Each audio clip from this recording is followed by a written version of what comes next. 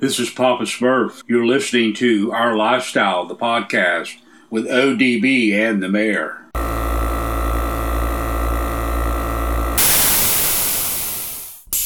Yo, it's ODB. This is Our Lifestyle podcast. We're getting ready to jump into the fresh episode, and we want to thank our title sponsors, which includes Custom Car Show Productions. They have 3 key events every year. Orange Beach Invasion every March in Orange Beach, Alabama. Scraping the Coast every June in Biloxi. And Bayou Showdown, which is every November in Slidell, Louisiana. We also want to thank Mini Truck Showdown Family, which includes their event, their flagship event, the first weekend in June 2022 in Las Vegas, Mini Truck Showdown. You can go on Facebook or Instagram for more information. They also have Kern County Showdown, which is going to be in Bakersfield, California, the first weekend in February 2022. Thank you so much. Support those that support the scene, and on to the episode.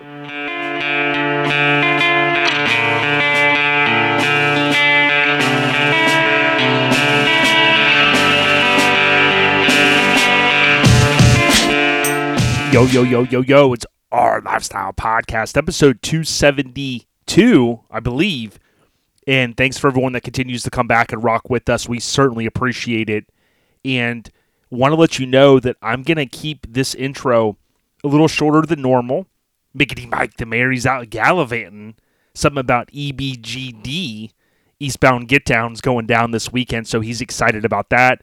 Him and Mrs. Mayer, I think, are getting spun out, of course, heading north over to the Orlando area. So bear with us this week. A little bit shorter intro, but we have an amazing episode. You know, we keep the pedal stomped 3+ years, of course, every Friday. And on this episode, we have someone that I've been talking to for a while, actually 2 homies. We got Ronnie from Flat Out DVD, old school. Some of you guys know it, some of you don't, but you gotta tune in. This audio is fantastic. We also have the big homie Chaz Nichols, and they have been related for a while. They've been friends for 20+, and it's just a fantastic interview. Believe it or not, this one's going to be a 2-part, okay? And I know some of you always go, damn, just let it ride, okay? It's about 2 hours worth of audio, and it is jam-packed with everything from how Flat Out started, the 88 to 98, the few trucks that Chaz has owned, including one that was on a couple of covers, featured several times. There's a long history with this 88 to 98. We talk all about that. We hit on Alex Anderson, Courtney Hollowell, many of the folks that we've lost over the past 10 to 20 years or so. So, again, jam-packed. Don't want to give you much more than that. Just know a lot of work went into kind of this interview, as well as cleaning up the audio. So it's going to be a 2-parter, all right? So we'll have to leave you at a cliffhanger a little bit later.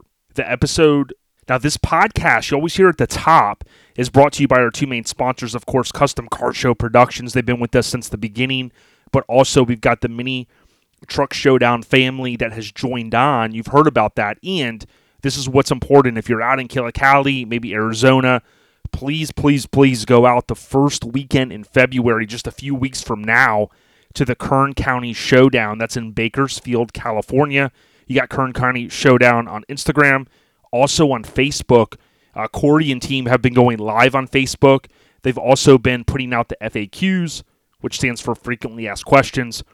So please get out there on Instagram, Kern County Showdown, also on Facebook, and get out to the event.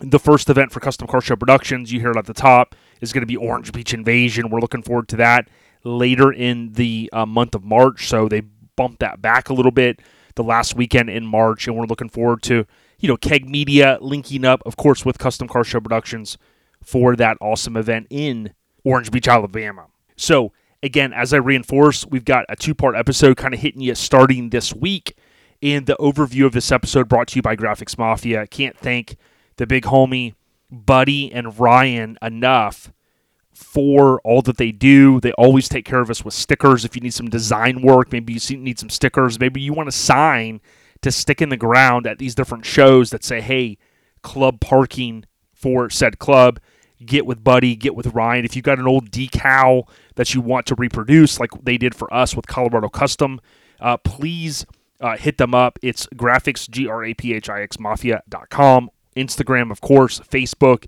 and don't forget, Buddy's on TikTok, but he is slipping. He said he's going to be getting more videos out soon. All right, the last episode recap. This one was a tough one. We, of course, re-aired the audio with Alex Anderson, rest in peace. And I got to say, we got a lot of love for it. One person I want to thank is his daughter, his oldest daughter. She reached out to us, and it was heartfelt. She said that she really appreciated the interview, and she Cassandra Anderson. She said, that she appreciated the audio. She appreciated the kind of the clear, concise, interview that we did with Alex, and she wanted to be able to get the audio. So of course we took care of helping her out with that. Okay. Of course we said rest in peace to your pops. He was a beloved guy, and she said thank you very much. I'm sure I can figure this out some way. Appreciate any help getting the audio over to me. It means a lot. So again, we told her, just like we've told a lot of folks last year, we don't talk about it too much. We gave a lot of what we made in any little bit of profit here at the podcast, we gave to charity, contrary to what some people probably think. But everyone from Vic to Mitch Henderson, rest in peace, to his mother a year ago, we got that terrible news. We gave some to Ernie Macias as well and others. So just know that everything we do here, we truly believe in the scene. We love the scene. And if it wasn't for people like AA, Alex Anderson, also known as Alex Who, we've always said this, we wouldn't be where we are today with the amount of shows and great people and badass trucks that have been built over the years. So, you can slice and dice that any way. But remember, Alex also, he was tied into a lot of TV shows. So you think about how much the scene has grown from people like him and Finnegan and different editors of magazines and stuff. It really means a lot. So Cassandra, thank you for reaching out. Rest in peace, Alex. And thank you to everyone that commented and just showed a little bit of love to the homie, a beloved dude. We mentioned recently we did link up with Pin, and Pincushion is going to hopefully link up with us here in the coming weeks, and we'll be able to share the details about the get-together at West Coast Customs. That's going to be in March on the 19th, so more to come. The last episode recap brought to you by Lone Star Throwdown. I said recently, if you go to LoneStarThrowdown.com, if you are looking to do a transfer of a pre-registration, you got to get on that ASAP. And when you go out there to registration under transfers, you will see that you have from January 2nd to January 22nd. So I think by the time this airs, you'll have like one more day. And last week, I talked about the face tattoos. Radar said, hey, we don't want everyone going out to get a face tattoo to get in for free. But he said maybe if the first couple, he said, hey, you got to phone ODB when you get to the gate because we can't be over there working the gate. But he said, hey, listen, we appreciate all the support for Lone Star. And he goes, if someone wants to get a face tattoo, tell them that Mike will pay for it. So, just throwing that out there. You know what I'm saying? We like to have fun here. You guys know that. So, on to the general updates. So, really, a couple things I want to mention again with this episode. This has been in the works a while. I've been talking to these guys, so thanks for sitting down. But I also want to mention for the general updates for me, I've committed to doing as much as I can this year to grow the Lincoln Addict podcast. So if you like what we do here, make sure you check out what I do over at Lincoln Addict Podcast. You can just search Lincoln Addict typically via the same podcast app, more than likely that you're using to listen here, such as Apple Podcasts. That the Lincolns are awesome because even if you don't own one, many folks give a thumbs up to them, whether it's the four-door convertible, the sedans, the coupes. We talk mostly about the 60s Lincolns, but this one's going to be pretty interesting because this week on Friday, same day that this is dropping, I'll be dropping Nick Griot, and he's from Griot Garage. And the cool thing is, what I did is when I interviewed him, I talked a lot about detail products. We talked a little bit about the big C word that's in the industry these days, ceramic coatings. And, a lot of folks are always asking, hey, tell us more about it. What's this nanotechnology, whatnot. So what I would ask is, again, I think if there's one episode that many of you would enjoy, it's going to be this one, because Nick, of course, has that long, history with his pops that he'll talk a little bit about. Of course, growing up a car guy, but we also hit upon before any Lincoln talk, we talk about detailing products, and that's cool to me because although like the big homie Vic, he loves the detail, he loves to cut and buff and do all these things. Dude, all I know is to crack a brew, get a bucket, put some Dawn soap in it, get my nozzle going, right?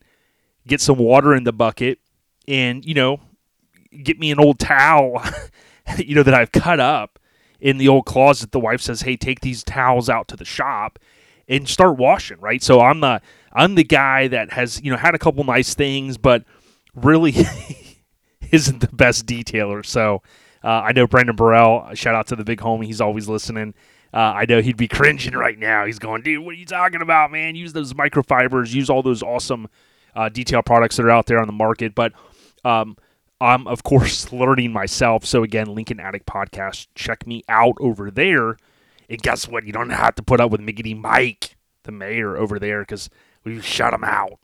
The general update's brought to you by Southeast Mini Truck and Nats. Please, please, please. I've told a couple people that haven't really been to some shows in a while, I said, listen, you can't necessarily get a ticket in with a vehicle. However, fly on in. I think Charlotte, I forget what airport's the closest, but let's say you fly in, you Galavan in, you're going to have a great time. The cruising is amazing. Southeast Mini Nats, of course, Mini Truck and Nats on Instagram. The event page is out there. They've got cool gear that they'll have at the show that'll sell out pretty quickly. But the atmosphere is fantastic, a little bit cooler before the summer months. Hit us up. We'll be out there at Mini Nats. We do have something in store that I think a lot of people are going to go, wow, dude, nobody thought of this. So just wait. We'll see you out there at Mini Nats, Maggie Valley, North Carolina. Towards the end of April. Search, you'll find the website, Biggity Boom. You'll hopefully meet us out there. Now, trivia with Mike, of course. Okay, players, now it's time to get serious. Dude, Mike blew my mind last week. All right, I cannot believe he knew about North Shore. I was going to call him a Holly, I think is how you say it. If you've ever watched that movie, you'll know what that means. But I went back and I tried to buy the Blu-ray. It was only available on Target.com, and I was like, eh. So I ended up biting the bullet, and I bought it through iTunes, which kind of, Apple Movies, whatever they're calling it. I do like that because that's where most of our stuff is now. Of course, we've got the old DVDs, but, who wants to get off the couch and go, ravage through those to find one? Of course, you got to do that sometimes if the movie's kind of not available. But I did rewatch, as I mentioned, the cult classic, North Shore.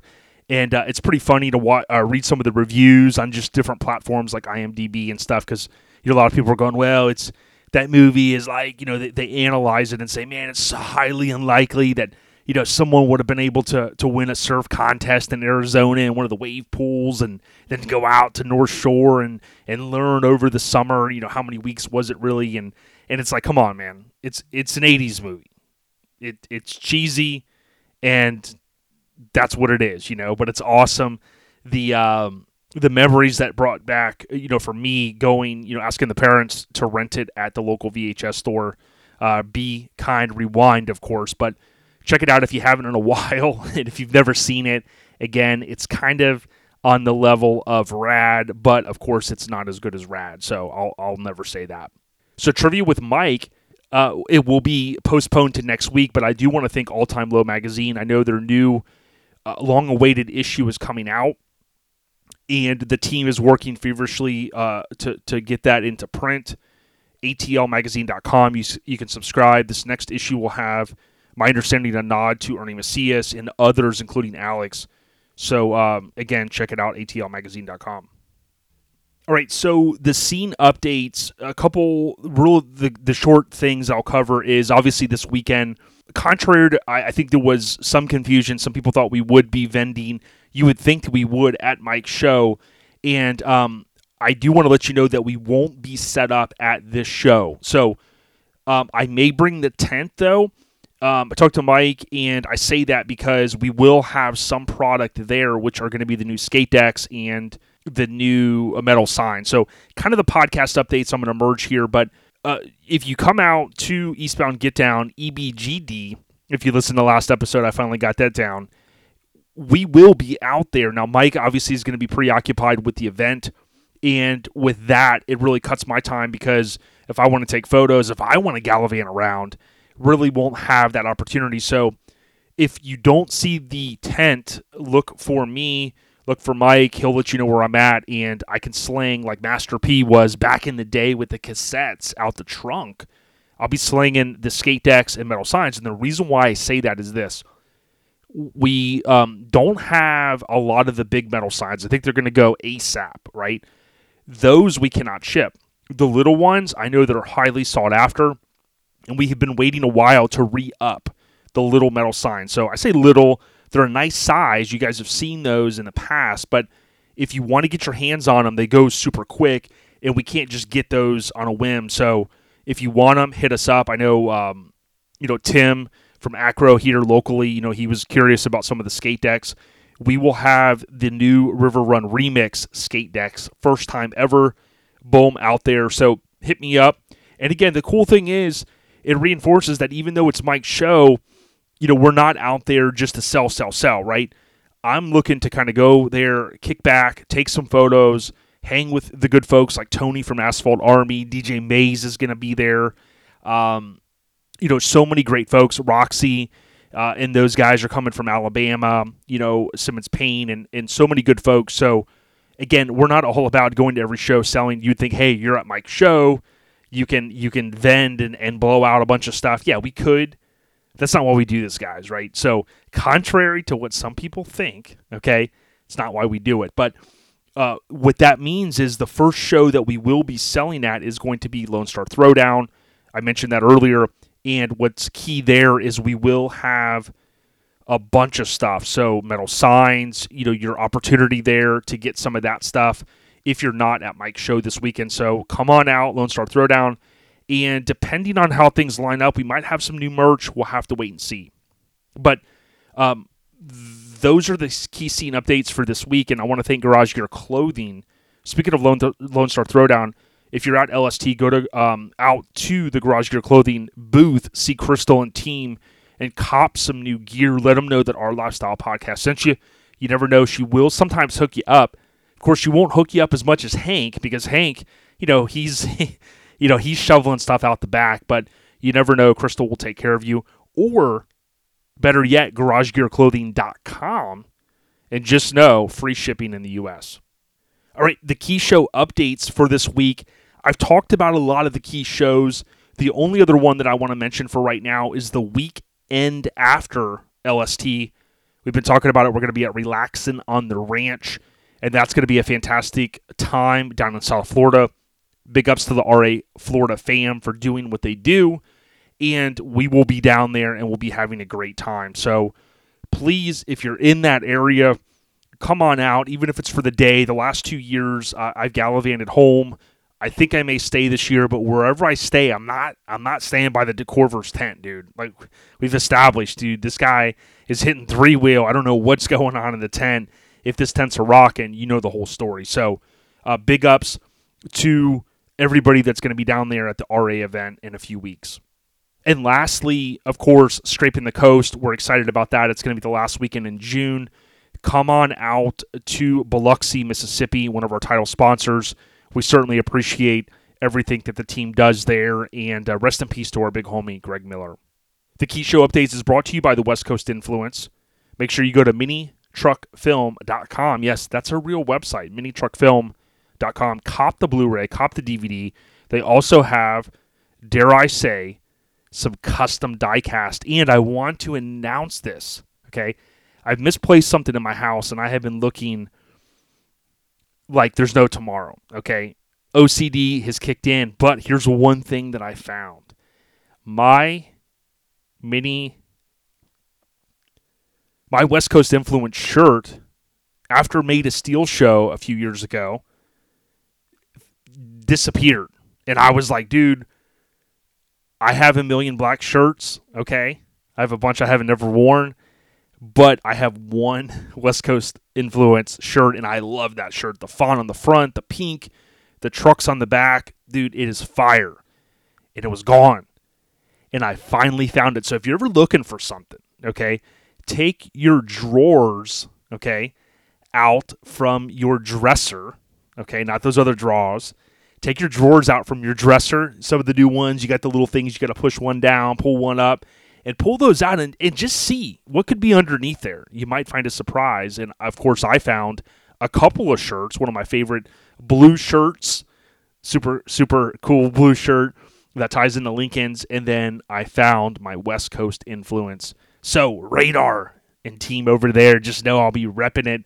Love the West Coast Influence. Check them out, minitruckfilm.com. All right, so I kind of talked about the podcast updates. So what I'm going to do is just kind of reinforce the Airhead Nation updates. And a part of our fam from the podcast, I want to say our condolences to Louis from Flowhost, the VP Prez. Of course, Flowhost is a friend and family of the podcast here, and he had posted a post a couple of days ago, and he said to my dad, "Thank you so much for everything you've given to us." And he kind of goes on to say, and he ends the paragraph with, "I love you, Dad. You'll always be with us in our hearts." And up until that point, I wasn't sure. I kind of thought maybe I knew what happened. And, of course, he lists January 29th of 1929 to January 18th of 2022. So, man, I mean, closing in on almost 100 years old. And, we recently lost Betty White.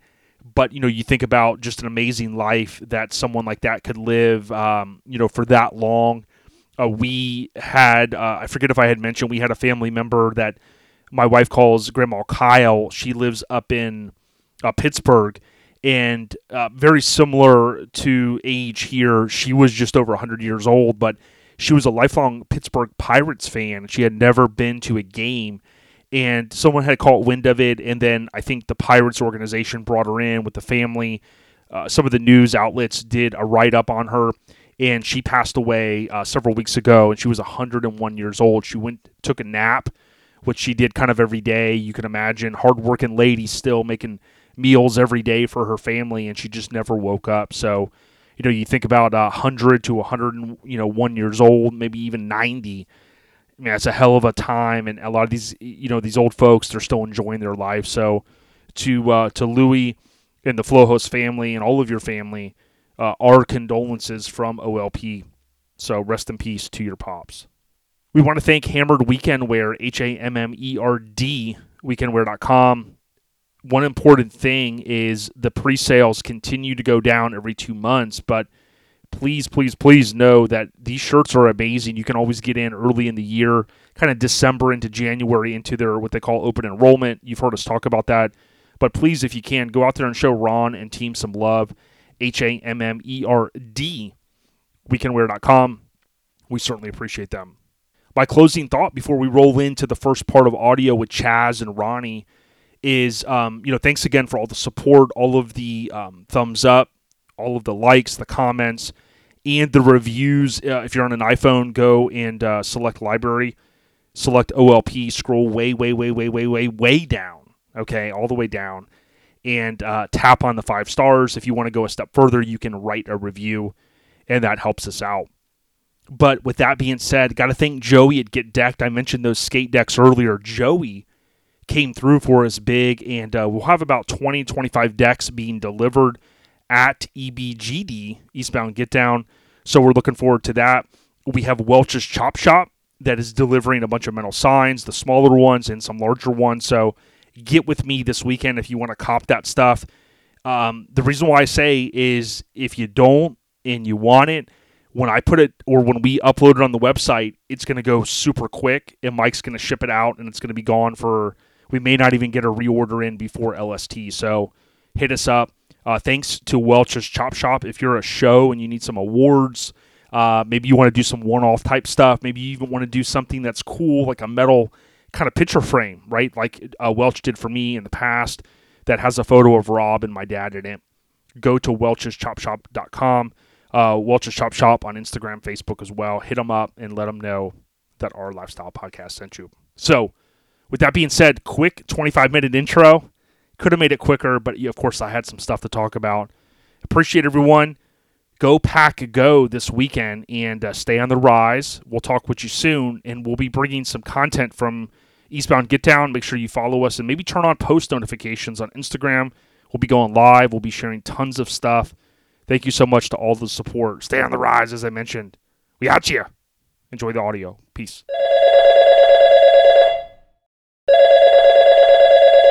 Yo, as I mentioned, I'm so excited to sit down with Chaz and Ronnie. We've been talking for a minute about nailing this down, and I said, hey, it's 2022. We're going to get sideways into this new year. And I just got to say thank you, gentlemen. Thank you, dudes. Thank you, homies, for sitting down. And Chaz, I want to just ask first, man, how you doing? Doing well, man. Doing well. Good. And Ronnie, dude, out in Killicali, doing it up. Man, how's your Saturday going? Man, it's great, man. Went to the mountain bike trail this morning and came back ready to sit around and watch some football.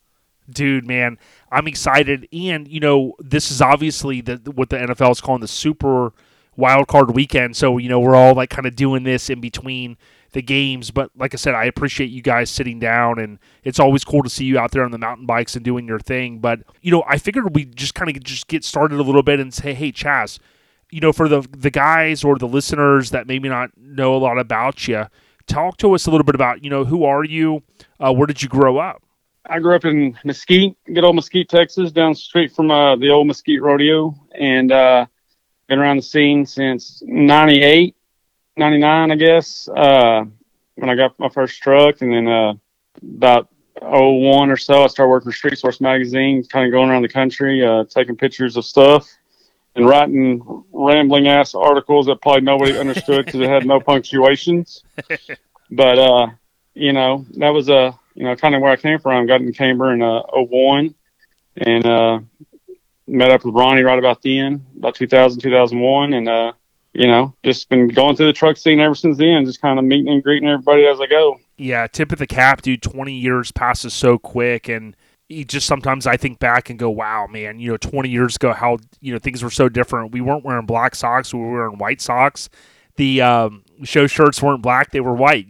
Things changed. But, Ronnie, obviously there's so much cool stuff to talk about, but talk to us a little bit about like where you grew up.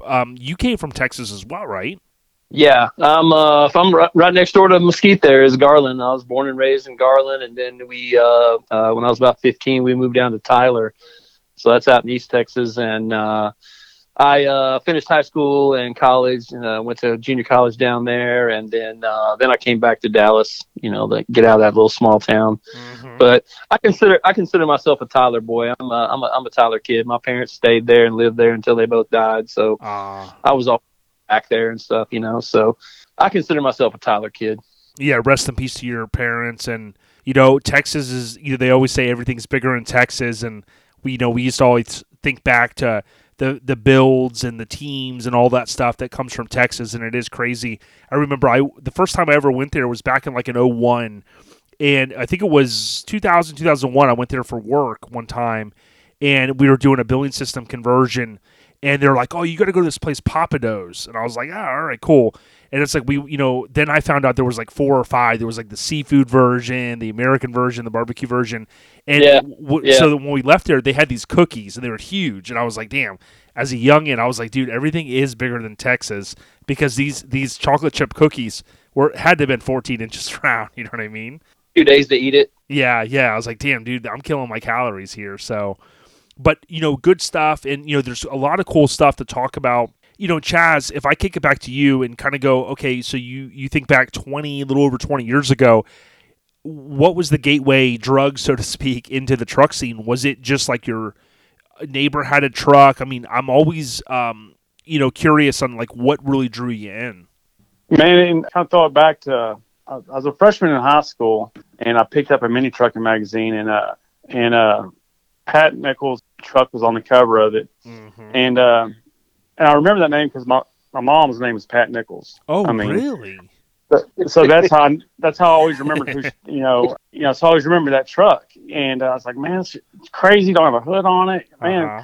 and that kind of started my thought process of mini trucking and whatnot. But then in '97, I was at a friend's house, and this guy named Aaron Morgan drove by with his stepside, single cab stepside Chevy that was lowered 2.4 or whatever it was, and just blaring exhaust, just looked beefy as hell. And I was like, oh my God, I want a truck just like that. That's that's what I want. That's fast forward to about a year later or so, we were out looking truck shopping, and there that truck was sitting at Young Chevrolet. No And way. my parents co-signed, and we bought that truck. And I thought I was the coolest kid around. Just in that lowered truck that was, of course, built by someone else. But I mean, I had the coolest truck. And he was the king town. of Galloway. Yeah, I was the king of Galloway. He was the king of cruising Galloway. That's the street in Mesquite that everybody cruised. That's cool, man. Then I had that truck for like 6 months, and had a little accident with a tree with it and totaled it. And then I had someone kind of popped off to me after we totaled it. He's like, "You'll never have a truck like that. You can't build one like that on your own. All you can do is buy it. Buy someone else's." I'm like, "All right." So we bought one. So I bought extended cab step side and bagged it, painted it, and that's kind of like by the time I ran into Ronnie, and tried to start. That one door was suicide. Yeah, the one door was suicide, and the other one wasn't. I couldn't afford the other one. Yeah. So only one got suicided, and had the biggest sag on it, man. I tell you what, man, you'd open that door, it dropped like 3 or 4 inches. It was terrible. It was so terrible. And then, but yeah, and then that's kind of when I met, ran into Ronnie and started talking Camber and this and that, and Okay, let me interject here. So Chaz at that age was the most carefree, relaxed, no problem dude at all. Lived at mom and dad's house, had a cool truck, it worked at his parents' jewelry store. Didn't really have care in the world. He busts his ass nowadays though. He's Right. But yeah, he was just the carefree, luckiest guy everybody knows, So there's my 2 cents about Chaz about 98, 99. Oh, yeah. That's fun. Yeah, well, when you think back to that era, we all were in different spots and things like that, but it is always cool to kind of hear, like, your parents maybe help you with your first cosign. I remember paying a couple $100 a month for insurance, supposedly. It was what I was paying, and, you kind of get your... you kind of get in the game a little bit and you're like excited. And then obviously some things kind of twist and turn. And, maybe it's an accident. Maybe it's like, hey, I saw this. I want to get that. But Ronnie, I'm kind of curious. So like obviously you kind of mentioned there a little bit on how you met Chaz. But what was your kind of forte into the truck stuff? Like, did you see a neighbor cruising and you're like, dude, I want into this lifestyle? Man, I'm a lifelong skateboarder. Yep. And so I really got serious. I always had a mini truck, but I wasn't serious about it because I was always skating. I skated day in, day out through all the way to, the early 90s. I started in 74. And so, but in 93, I blew out my knee. And so things got kind of weird for me. So I was about 29 years old there. A couple years later, I bought in 95, I bought a brand new Nissan hardbody. Promised my then wife, before Sunshine, the first wife, who Chaz remembers, Lisa. We're still, she's a good woman. But I bought that 95 Nissan. Promised her I wouldn't do anything to it, and then like 18 months later, I'm taking home my very first trophy, which was the first place right off the bat. Boom. And then I'm, of course, then I'm older. I've got more money than most of these guys. I've already got a house and a mortgage and a career and all this stuff. So getting bagged is not that big a deal. So I got bagged early on, man. I think I bagged my truck in like 97. Wow.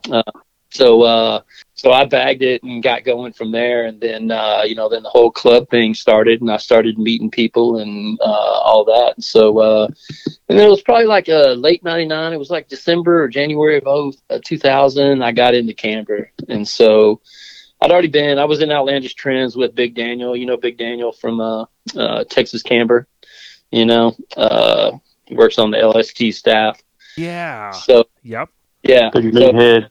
me and him and what's Jason Reeves? You know, Jason Reeves was the guy who ran Outlandish Trends, and so and then there was a guy named Sean who had a shop called Suspension Dimension, and we were all hanging out over there. He was in Outlandish Trends with us, and so we all got bagged one right after the other, you know. So pretty much all of Outlandish Trends. Back then, Big Daniel had that. He had that little Honda Accord. It was a Hydra, you know. So. And so that's kind of where, and then right around that, about that time I got in there, I met Chaz, and then, you know, we kind of started the process of Chaz, you know, we were not in a rush to let Chaz in. Mr. Carefree, relaxed, always not a worry in the world. Yeah, you can wait a little bit. The truth dude. comes out now. No, I know, right? Well, but I want to ask you this, right? So you mentioned the S word, skateboarding. So when you and I, we bumped into each other last year, ironically, at Rudy's, and that was, you know, Courtney always wrote about it early on in Street Trucks, and I was like, dude, I love this place. I hadn't been there like in 20 years. But one thing that, when we were talking about skateboards, there was a guy, if I recall correctly, that you really followed, and was he the guy that passed away, something early in skateboarding, and I mentioned to you that the Joe Lamb guy collects the skateboards. Yeah, so Jeff Phillips was his name. Jeff Phillips. He was a big time pro all through the 80s, right there with Christian and Tony Hawk and Steve Caballero and all those guys. I mean, he was right there, top 5 skater with those guys, you know.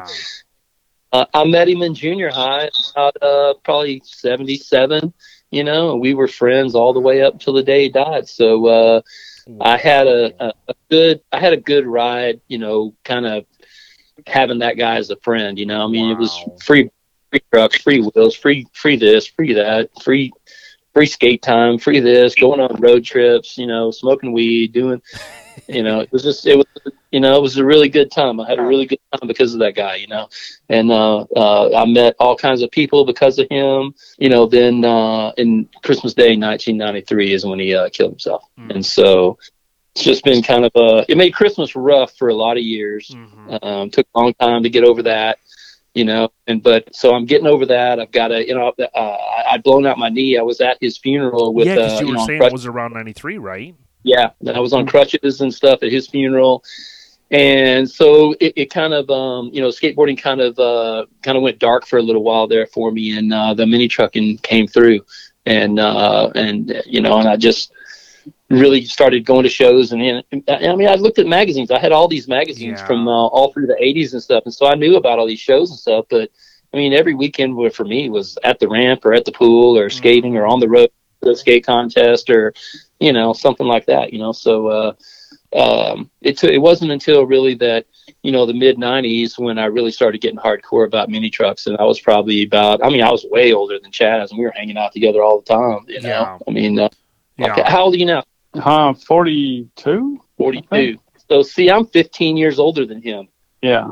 You know? Yeah. Well, you don't seem that old. Yeah, well, it's ironic because it's not the same thing, but when we had Bill Allen on, who was, you know, he played, quote, a BMX, you know, guy in Rad in 86, he was super good friends with Brandon Lee. So when I read his book, he was talking about, like, man, the day they found out about Brandon Lee passing away, and you think, like, you know, you're this actor that, you know, you've been on Family Ties, you've been, you know, in this Rad movie, whatever, and then Brandon Lee, you know, he's this up-and-coming star, and he passes away, and he kind of talked a little bit in his book about, you know, just the eye-opening experience of that. But, you know, we've seen some BMX guys as well kind of pass away, and, you know, it's tough because, like, you know, you and I, although we might be a little bit off, you know, like you were saying with Chaz, and the age, like, you think back to that era.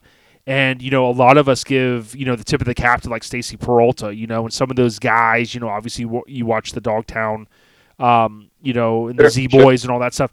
And what's crazy is those guys really push the, you know, I don't want to say genre, but that whole lifestyle and that whole sport into another level. But, I mean, it sounds like, you know, you grew up in that era, and that's pretty freaking cool, man.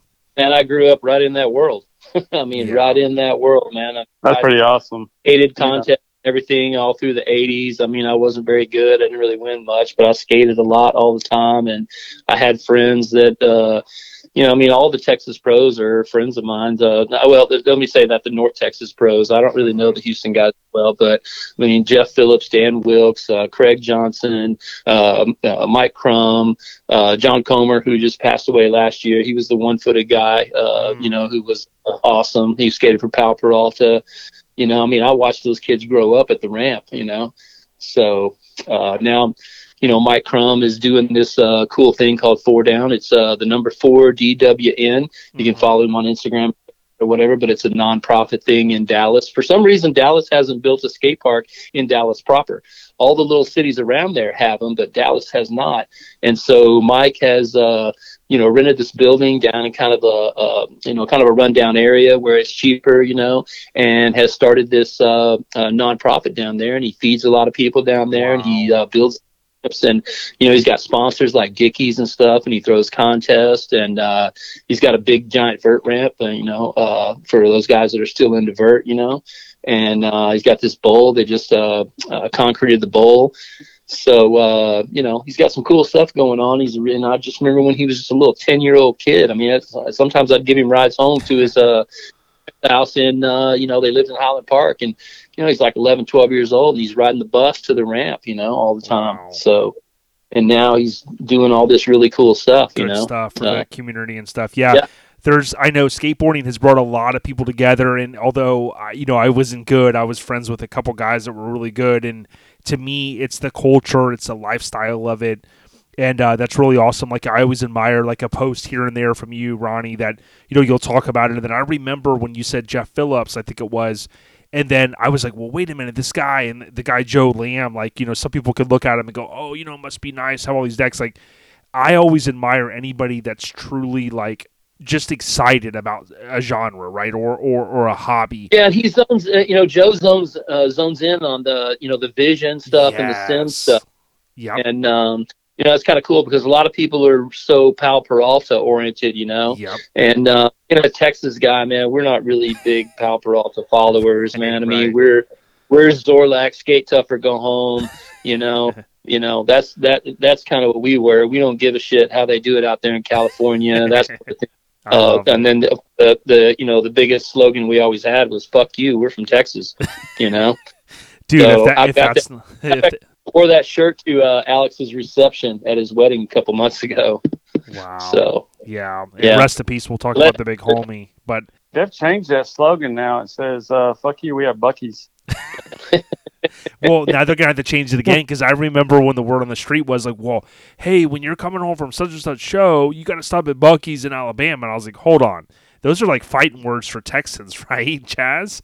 And then apparently there was the uproar when they had the one, and now they got them all over. But dude, everybody I tell about Buc-ee's, I was like, dude, you have to understand. You think about, hey, someone tells you, hey, you got to go to this gas station to eat or whatever. And you're like, yeah, whatever. But then when you go to one, it's kind of eye-opening. It's like, whoa.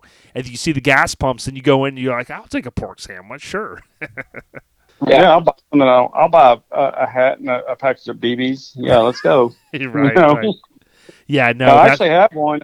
They built one like 5 minutes from the house now. So that's a nightly adventure for us, man. Yeah, I love it, dude. Yeah, I love it. There's so much there. I've only been to Buc-ee's like once, man. It's not a West Coast thing, and all my trips now, all my road trips nowadays are from Dallas to out here and back, Yeah. And I don't see them unless I catch the one in, I think I caught the one in Denton last year or something on the way out of town. And I was like, holy shit, look at this place. Look at all these pumps. Oh, yeah, that's a good one. There by Stacy's house. That's a good one. They have a car wash for that one. That's amazing. Yeah. Game changer. And what's crazy, got a car wash. Yeah, what's crazy is like Joe Molina and crew, like they're from Severed, here they are going from Arizona to LST every year. And I always thought to myself, Severed Joe was like, him and his old lady are always posting about it. And I'm like, dude, like, I mean, it's kind of disgusting, a gas station, right? Then you realize, like, no, wait, hold on. They have the best bathrooms around, So it is kind of crazy. So if you follow Barsha, I mean, Mike Barsha. Yep. He's a Buc-ee's fanatic, man, and it's so crazy because come into Dallas or wherever, and then like on his drive back, he stops, at a Buc-ee's by another friend. So I'm like, dude, you're like 20 minutes away. You could have called me. It's like we know where all like us Texas people know where all the Buc-ee's are. So if you check in, we know where you're at. We know the coordinates of where you're at. So you can't like sneak through Texas and post a picture at Buc-ee's without someone saying, hey, you could have called. We could have hung out. Oh yeah. And shout out to Joe and Morgan. They're always like Morgan will show up at LST and she'll have like the whole like zip up deal like you'd see like on Christmas Day, from like the Christmas Story movie and stuff. I'm like, holy crap. And then like, I'm hearing these crazy stories. I'm like, well, hold on. Recently I figured out the kiosk, how I can order like a breakfast taco and add some, guacamole and this and that. And I'm like, dude, I'm gravy, But so Chaz, we talked to Ronnie a little bit about some of the stuff that he grew up and some of those influences, but like where you grew up, were your friends and you guys were like was it the video game era? I know some of us were into bikes, freestyle, that kind of stuff. Were some of those things influences you felt maybe on you getting into the whole truck scene? Man, I grew up playing sports, baseball, football, and playing in the middle of the road. We had a good run at water balloon slingshot. We like to hit cars with water balloon slingshots, and that's awesome. And we had one kid in the street timing it out when a car would come by, and the other guy would let go and try to hit the car. And I mean, I grew up with a bunch of kids with sports and stuff. No one was ever into mini trucks or dirt bikes or skateboarding. I think I had a Nash skateboard that someone pulled me around on a bicycle with a jump rope. I mean, that's so whenever I met Ronnie, I thought Ronnie's story was just like, oh man, this dude, skateboarder, punk rock guy, oh my god, this dude was cooler than cool. Yeah And he had a mohawk, oh my god, that's crazy. I mean, I was pretty sheltered. We all grew up, about 4 of us on the street that were really tight, and Tecmo Bowl, and stuff like that. That was it growing up. It really, whenever I branched off in trucks, I was the only one. Out of all my friends, it's funny because I drug a couple of them into the truck, mini truck scene. Later on in life, Big Dave, this dude, man, he weighed like 285. He had a single cab Tacoma, I think. Damn. And you see it on flat out, on one of the flat outs. I'm actually driving it, dragging it down Newmarket, which is a 4-lane road by our house. And me and Chaz and Big Dave were on a pool team together, man. We had a good time. So. Oh yeah. I forgot about that. I forgot about that. Yeah. I probably forgot about that on purpose. Because then T-shirts evolved out of that, and I probably forgot about it. Oh yeah. And so. Well, good but times. I just it was really and meeting Ronnie and stuff that really got me like die hard into mini trucks and stuff like that. But to this day, I still have never owned a mini truck. I mean, I have a I have a Chevy Colorado that we use for one of my work trucks. But and every day I look at it, I'm like, man, I should bag that thing. But then it's like, well, yeah. I had to teach my guy how to drive a Standard. I don't know if I can teach him how to work bags. Right. Yeah, it is crazy, Ronnie, because if you think about what Chaz was saying, that it's funny, you can use the hashtag mini truck, and a lot of times the mini truckers, if you really go back to the old days, someone we recently had on, Mike Collins, he talked about like the step toppers, and you think about like the 70s into the 80s, you had these toppers, and then the backs were even higher, and they kind of looked weird, like real old school. But then you have the quote old school that we all know of, but then the full size trucks. Yeah. Exactly. Yep. Exactly. Yep. And when you think about like how the full size trucks and some of us branched off the Cadillacs and things like that, I mean, mini truckers, like if you ask me, like, the Gendros of the world that helped spearhead the airbags, that really was like kind of the springboard a lot of, for what we have today as a mini trucker, right, Ronnie? Yeah, absolutely. Yeah. I heard, so Jason Pang tells the story about how Gendro got, he was working at Gendro's shop when Gendro got his hands on a couple of 2 airbags from like the Firestone rep. And, he had seen it, I guess, on the back of an 18-wheeler. And so Jason, I guess, had a brand new truck. Gendro wanted to bag the front end on it, and and Jason wouldn't let him do it. And so he sent Jason out on a parts run with in the company in the shop truck. Came back, and his truck and Jason's truck was pulled into the into the bay, and they'd already started cutting it up and trying to figure out how to make bags work. Yeah, So, it's crazy how times have one. Cool story. Yeah, and one tip of the cap to Gendro, because he was from my understanding, he was at Mike Collins' house when we did some audio about Skybody. But the cool thing is, Gendro obviously kind of family guy, a lot of like how a lot of us are. But I think he's realized, the power that we have these days of looking back at like how much some of you guys and you can look at spin any different way, how many things that people have done. And like I always tell people, like Brian Gendro did so much. Like I cannot believe sometimes the amount of vehicles that his name or hands were on. Like it's truly mind-blowing. So it's cool, and we can't wait to have him on. But I think he moved to Arkansas, didn't he? yeah, I think he did. I think he did, and it was like because of his daughter's softball and stuff. So it kind of shows his transition. Related. Yeah, which is cool. Oh. But before we ask Ronnie a little bit about, because I want to talk about Flat Out DVD. I think that was like spearheading the scene in many ways. With the content. Chaz, I was kind of curious. So like a lot of us, we always think of. I know when I met you about a year ago, we talked a lot about your OBS truck. So you mentioned a couple that you had. How did you end up with the Toddzilla truck that was from Florida? Because I'd love to talk about that truck a little bit. So, whenever my extended cab, quote unquote, came up missing, I had a little bit of insurance money. Then I saw that Sean Bowker had the Toddzilla truck, and he had some frustrations with the shop and this and that. They were going back in it and do some other stuff from what I remember. And but we got to remember too, though, that truck came to Heatwave like a year or two before you got it, and it was groundbreaking. People were freaking out on that thing. When it came to Heatwave, I happened to park. Actually, that reminds me. I actually parked next to it at the hotel, and I walked around the back end of it. I was like, "Holy shit! Look at this bed! Oh my god! Just the bed of it. It was crazy for that time. The sheet metal that." And Rhodes Auto Works, did all that bed work and everything on it. Anthony, shout out. Yep. Yeah, oh yeah.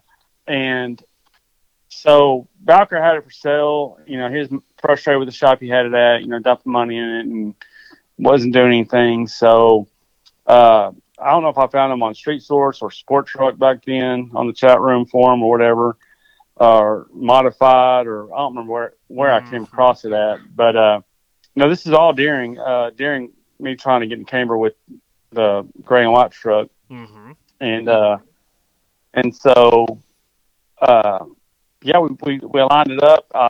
So I'll buy it from you. Blah blah. Here's send them the money or send them half the money or whatever it was, and we lined it up to get picked up in Greenville, Mississippi, for Showfest. Well, probably. Yeah, Showfest, and I wasn't able to make it out there, but Ronnie and his buddy Randall went out there, and I'm like, hey, my buddy Ronnie can scoop it up, and they can drive it back halfway or whatever. Well, they called. What was it? Y'all were in Monroe. Were y'all in Monroe, or where were y'all? Y'all were past Monroe. So Randall jumps in that thing and starts heading back, and Randall left before we did because we weren't ready to go yet. But he had to get back for something, so we were like, okay, we'll just take Chaz's truck and start driving back and get go meet up with him, and so Randall took off, and that was when so that he's going down the road once he gets to the interstate or something, and from Greenville to get all the way down to the interstate, it's pretty good ways. I mean, right, it was. I remember that. Yeah, it wasn't close to us, He was this is already 4 or 5 hours ahead of us, probably. Yep. And I guess we had cell phones those days. Yeah, we did. Flip I guess. phones, maybe. Yeah, they were definitely sales. I don't even think we were texting back then. No. And so one of the caps on the center cap of the wheel spins off the wheel and hits the valve stem and knocks it out. Oh, are you kidding me? on the side of the road. Just you can't even air it up. Air is all out of it, out of the tire, and so that's what started it. And then I think Jason from Outlandish Trends happened upon him first and tried to help and run it around, take and this is on a Sunday, trying to go home, so right. Sunday now it's easy to go get your tire done and stuff on a Sunday, but not back then. Mm-hmm. So he takes the tire and Randall to Walmart to try to get a valve stem put in it, but it was 20s, and they didn't have a machine that would handle 20s. Mm-hmm. So I don't know what happened after that, Chaz. I mean, I don't remember how they got it. I think they what it was is they didn't have anybody that could work on the 20 because it's so big. And Jason's like, I'll do it. Just let me work the machine. I'll do it. And they got it fixed. I was in Shreveport waiting on delivery. It was about 4 hours from home. And he was in Shreveport. So we had to drive deeper into Louisiana to meet y'all on the side of the road where I picked it up. Yeah. And then... and while all that's going on, we're slowly catching up. So by the time that, we all kind of converged there together on it and finally get it put back together and start out. We put it on a trailer or something, didn't we? No, I drove it all the way home. I drove it. Okay. Y'all wanted to, but I was like, no, I just, brand new truck. I'm driving it. We're about to find out, Yeah. We're about to find out what else bad can go wrong. And I drove it all the way back. Yeah. To Mesquite. And then, whenever I worked on it, did some paint work on it and painted the dash, painted the interior, put some chrome on the engine, went to Heat Wave at Round Rock, I guess that was 01, and got into Camber, and Radar told me, straight up. First off, though, that truck needed some love. Chaz had to really put some love into that thing because it had kind of been rattled around and bounced around from different shops and been passed around to a couple of people and been cut on here and there and barely patched back together here and there. And so he had some real work to do with that thing, So he did get it going, though. And then Radar came, it's Radar and Grasshopper and Ronnie, all, they're giving me the logo. And Radar's like, you can't stop here. You can't, keep on going. Mm-hmm. And that kind of stuck with me. That really did. And then, driving the yellow truck around all around town and this and that. If you ever own a yellow truck, it's the worst color to own. I mean, I'd get out of that truck just angry, just like, God, this yellow is annoying. And so that's when we put in the shop. And we got, I got shot by tailgate while I was yellow. And then, plus I want to take, Todd Zilla's name off of it, change colors. So we changed it to red. Yeah. And, actually the funny story about red, how it got to become red was, I was talking to Tito and like, man, I want to redo my truck. What color should I do? And, he's like, man, everybody loves hot rod red. Everybody loves red. So, I think that's where the Tito made me do it slogan came through, is that he's the reason the truck went red. Yeah, and Ronnie, I think, was involved in that. Me and Chaz used to sit up at Hooters and draw new shirt designs on napkins and stuff, and then I'd go make them and get them made.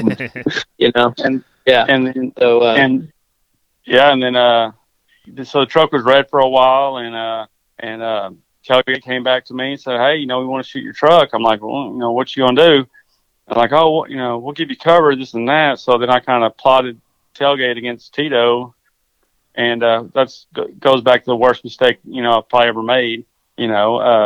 Is letting Tailgate shoot it first. Because I should let Courtney shoot it first. But the way he would never guarantee a cover because you never knew about lighting or anything like that. Right. He never knew how the photos would actually come out. So he didn't want to put his foot in his mouth and say, yeah, you're going on the cover, and then photos look like crap, and then the magazine looks like crap, and it's his name. So, Yeah, and it was like Showfest 03-ish that it was shot, and I think it ran like February 04, kind of because Tailgate wasn't at that time. They were kind of like quarterly, bi-monthly, that kind of deal. There was never like they were trying to kind of find their footing.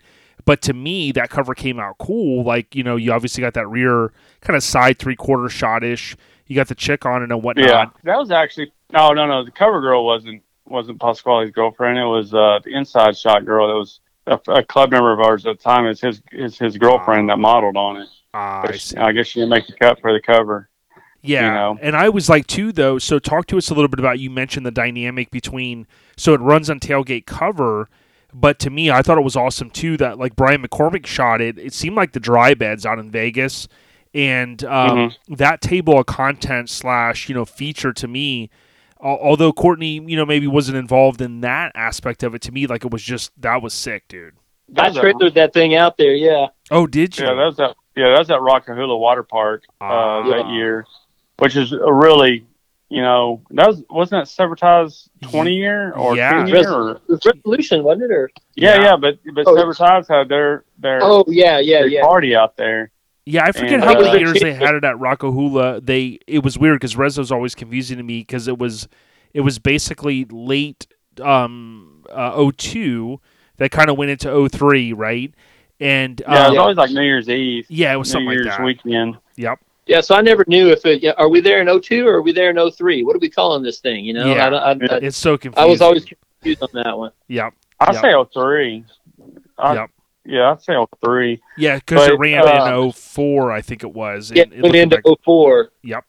Yeah. So we got it back and cruising around town. I drove that truck all the time, and Mitch Henderson drove that truck all the time, and that's back. Me and him were real tight 'cause he lives here in North Texas with me. I'd let him take the truck home, and he'd always jack with me and tell me, "Oh, I drug that subbitch all the way home."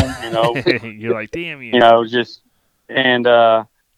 And so another cool story was when we were when it was red. We were actually in downtown Dallas cruising around with the MIC dually whenever Brent's Wheels owned it. Yeah. And that's when I ripped the roll pan. That's when I ripped the roll pan out of it off a manhole. But yeah, so I cruised that thing anywhere. So it was up at a local beer joint, called Sports City in Mesquite. And I walk out one day and after, a couple beers, 10, I don't know. And I'm like, looking at my buddy Joe. I'm like, well, where the fuck we park at? And he's like, I don't know, but that's your glass right there. No way. Someone stole my truck. Yeah, knocked my driver's side window out and stole it. When it was red, obviously. Yeah, when it was red. Yeah, and they stole my wheels. Anything BAD gave me, stole it. My MA audio that Captain hooked me up with, stole that. Everything, and we like couple weeks later we get it back and pull it out of an impound lot. Just yank it out and get it back to my buddy's shop, Kevin York at Creative Colors. Get him at his shop. I'm like, looking at him, which we're both OBS people. We're both just die hard. Just looking at each other like, what are we gonna do? And I'm like, man, I want. And he's like, let's flame it. I'm like, dude, and I can't draw a stick figure, but I am very picky about flames. I am so picky about flames. I'm so judgmental about flames. It's one of my downfalls, but Kevin can lay some flames down, and I'm like, dude, do your magic. And so there we go. Me and Jessica and Kevin and Joe and Pooh, we're all in there just sanding away, just sanding that whole damn truck down. And his cousin came over and sheet metal the floor for us, and which I got the idea off of Scooby's dually, the floor being, painted and turned into flames, man. And then just reached out to Tito again. He's like, yeah, let's shoot it, and hauled it on the heat wave. He shot it, and then of course, then he passes before it can run, and then like the next year, I take it to heat wave and I run into Travis Noack, and which we've talked beforehand, and which it was like a blessing meeting him because he's he's a fiend, a genius, man. And he's good. I tell you, he is. I could not have picked a better person to write my article or do anything, man, because he did it right, and that's when it was playing with fire, right? That when he shot it. Yeah. And so we pulled up, and he's like, "Man, I want to shoot the truck." I'm like, "All right, buddy, let's do it." And thankfully, it ran on cover, and even with the missing lug nut, it ran on cover. I was happy about that. Yeah, no, that's like And, the little thing on mini trucking. Yeah, and where it was shot, it always because I'm looking at the photo now when it ran on Street Truck's cover, it almost seems like the same place. Because here's the cool tie-in. So Ronnie had shared some behind the scenes, I'll say it, coverage recently on Flat Out Instagram, and it almost seems like the same exact spot where Duck's Dually was shot when it was blue. Was that at Heat Wave? Yeah. Used to line them up and do a bunch of them at Yep. like one spot.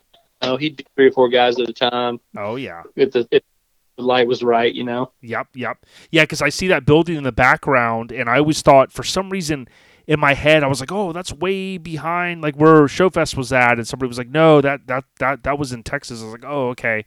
But it is cool to think about the history where it went down. Yeah, my pictures. Hey man, like I got shot at Slamboree, and it was this old dirt pile in the background with this roof thing, and a lot of people got shot there, So yep. But yeah, so it runs on the cover, and that's the crazy thing because Tim from NC Florida, he shared some photos where obviously originally it was green, that his brother obviously builds it, it's kind of yellow. You acquire it, it goes red. And obviously, I loved it again when Brian McCormick shot it when it was on the tailgate cover. I mean, it was super sick. Kind of a classic OBS truck, especially by today's standards. And then, oh, by the way, it's like, hey, that's not the end of it. It's like, boom, kind of in that gunmetal grayish color with the yellowish flames, and then boom, it's on the cover. So, I mean, dude, what a legacy, Chaz, that truck had. Don't forget the stars. Yeah, the stars. And Evans comes up, it's like, that's right. I'm gonna put stars on your truck. I'm like, you are not gonna do anything that gay. I'm sorry. Yeah, that's when it was like the gunmetal gray with the yellowish when it was on the cover. Yeah. And he's like, well, you might want to come look at your truck. You're like, well, I need my shit. Well, and two, because were they Bond Speed wheels? Because that was the era when a lot of guys, and you'll still see this, right? You'll still see some color matched wheels, but like the wheels to me, like where you have the polished spoke, and then you have the yellow, like all of that just tied in nicely. That was those are actually BAD wheels, BADs. the Gunslinger. Okay, and got it. And so, funny story to that was those wheels were in the powder coater's shop when my truck got stolen. So I didn't lose those. My powder coater was powder coating them red. Yeah, he's changed colors. Are you? No, he was so me? mad. Dude, He was so pissed because he had to get all that powder coating off. Use that Like, shit to get them off. That's like on some Grand Theft Auto shit before Grand Theft Auto. Remember, like you would just like on the game, you'd pull in a shop and like you'd paint your car, and you're like, all right, the cops are off me now. Yeah. Oh man. That was he was so mad about those wheels. I just remember he's all, I'll never do this again. Yeah, we'll share And some of the paint wheels. Yeah, and we'll share some of those photos. You can follow Chaz on Instagram, CHAS Nichols, NICHOLS, Chaz Nichols. We'll share some of those and tag them, dude. I mean, but when I think back to the legacy of that truck, like it really had a damn good run. And sometimes I'll think to myself, like, when we had Mike Collins on recently, we talked about Skybody, and he goes, well, I had that truck about 5 years, and you go, man, mini, lowered, lifted, change color again, like a crazy run in a 5-year span. This truck, I know my buddy Matt Torgerson, I think for a while he worked at, with Rhodes Auto Works, and, there was some, he maybe body dropped it or he didn't, and Rhodes and those guys had that. But, you think back to yellow, from green to yellow to red to that. I mean, dude, what a fucking run it had, Chaz.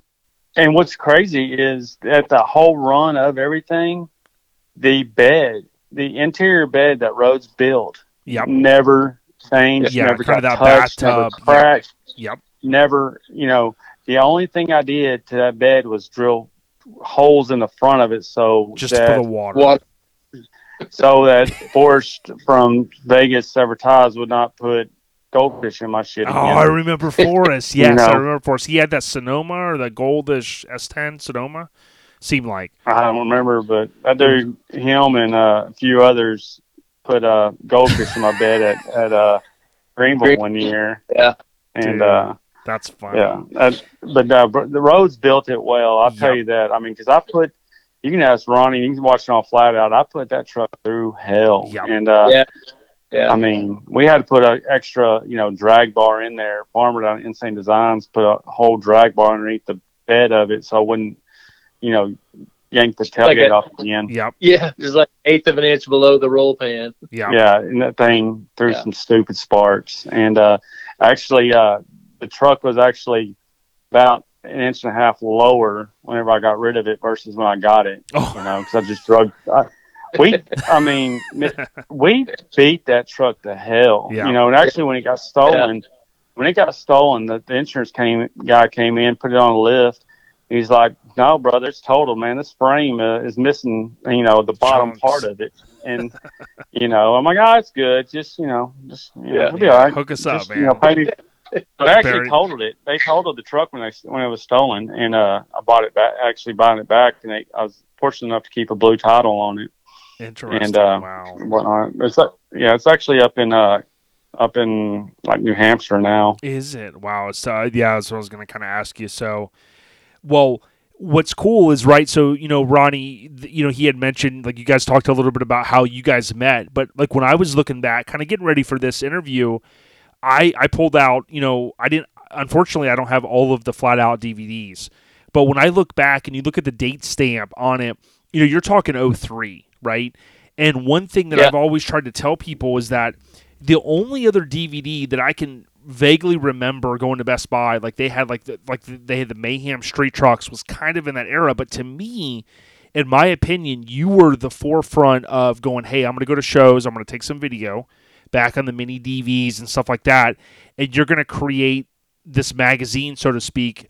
Talk to us a little bit about, like, where did you get the original idea for a Flat Out DVD? Well, I told you I'm a skateboarder. And so in the skateboarding world, they have this video magazine called 411 VM. Mm-hmm. And I had a few of those. And then one day it just hit me. I was like, oh, shit, I need to take this idea over here. To the trucks. And so take it over to this other world of mine. And I just had the idea. I was like, oh, man, I can do, you can do shop tours. You can do tech articles. You can do show coverage. You can do this. You can do that, all on video, and just kind of bring this whole scene to life, because you're going to these shows and all you're seeing is a 2D image, coming out of it. And then here we're going to give you, this, right in your face movement, of stuff actually happening.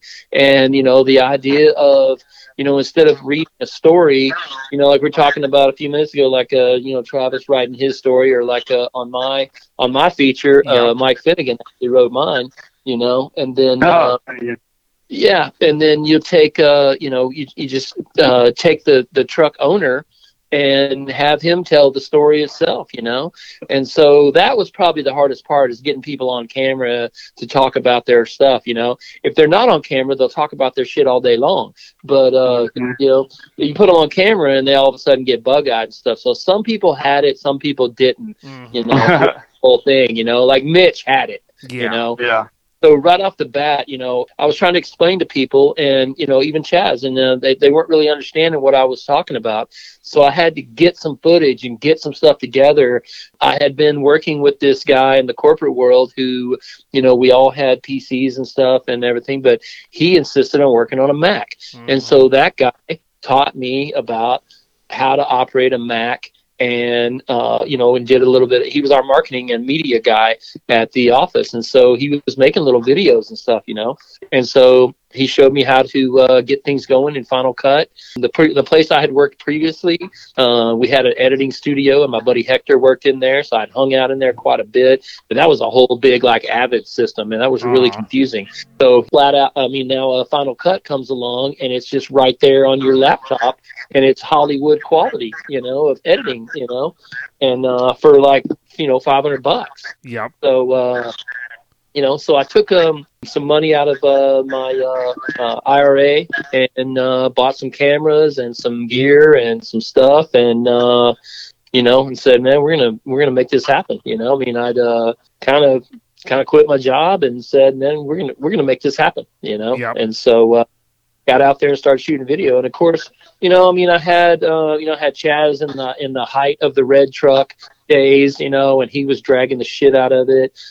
So I had him, I had Mitch nearby. I had, like Kevin McCandless with the, with the wagon, the Honda wagon that was blue and had Wicked Wagon. Wood down the side, Wicked Wagon. Yeah. Yep. I had all these friends around. I'd already been in the show scene for a while, and I knew all these people. And so, just made it happen and started trying to just hustle, get to this show, get to that show, get some footage, get some content. It's just all about getting content. You can never have enough.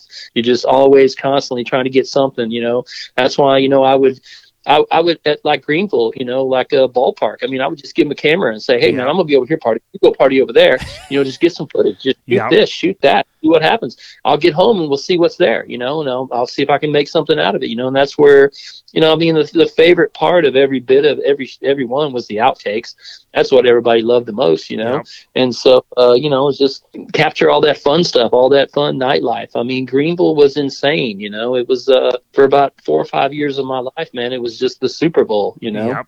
It was. Yeah. And that's the cool thing. And, when I think back to the original one, I looked recently, you had the outro by Jay. Of course you had credits, you had the fun stuff, but, you also have, like, I think it was Andrew Shane. You have, like, a Ragtop Install, Showfest, of course. I think it was Cincy Rob, Keith Thompson. Ernie was tied into the first one. Of course, Mitch, you mentioned, rest in peace, Ernie, rest in peace, Mitch. But, like, to me, the drag sessions, the different things, Luke from KC and stuff like that, you really look back and go, a tip of the cap to you because, we want you to know, like, when I think back to all of the folks that came before us, like, you were at the forefront of this, right? And from there, you had Solo Films DVD, you had Low Life Mikey, you had Domination, of course, our homie out there in Arizona, Oliver. Yeah. But you had all of these guys, and to me, like, what's awesome, and even us now, you come all this way, and you go, well, there was magazines, and there was videos for a while. Now it's, YouTube, podcast, social media, this and that.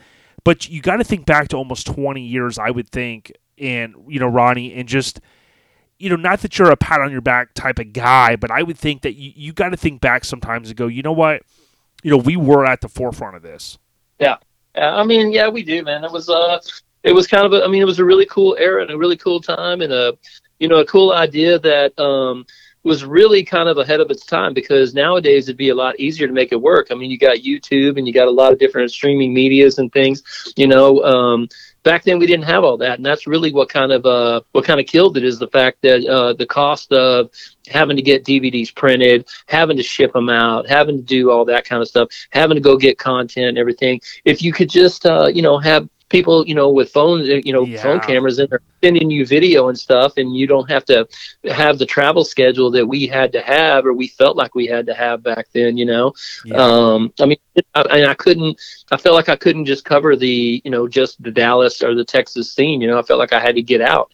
And so I started traveling coast to coast, Yeah, real deal. And you'd be kind of like, not as much as nonstock, nowadays, and how he shape shifts and stuff. But I was in Virginia Beach one weekend, and then I'd catch, go down and catch Pebble Pushers, and then I'd be on the road all week long. I'd catch a couple of shops, like Anthony at Raw.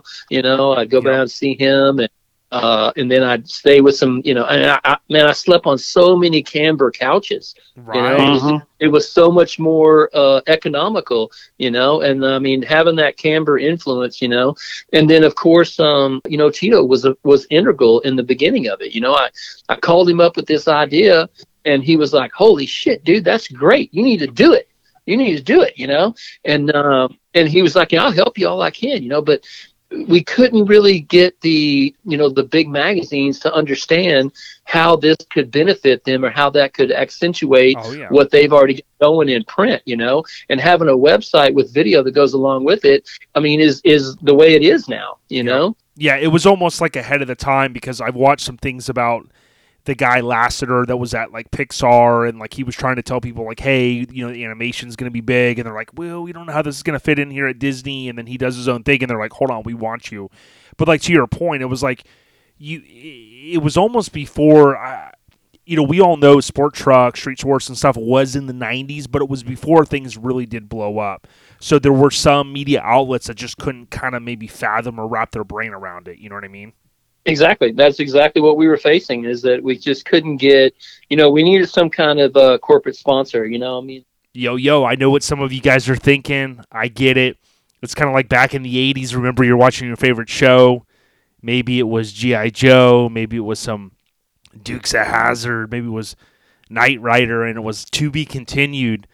But we have to leave it off here because the audio is about another hour, and it's really good. There's a lot of good topics. So please follow us if you came here for this podcast episode. You can follow and or subscribe, and we will bring you the second half of the interview next week. I do want to thank Mini Truck Showdown, so thanks so much to Corey. You heard us at the top talk about it, but Mini Truck Showdown's going down the first weekend in June, and it's going to be in Las Vegas. It's going to be one of the biggest and baddest truck shows on the West Coast. If you go on Instagram, type in Mini Truck Showdown. They're, of course, on Facebook, as I mentioned earlier. They've got a lot of great sponsors. They've got cool artwork this year. It's June 3rd through the 5th, 2022, and it's going down out in Las Vegas. We'll be out there, Mike and I.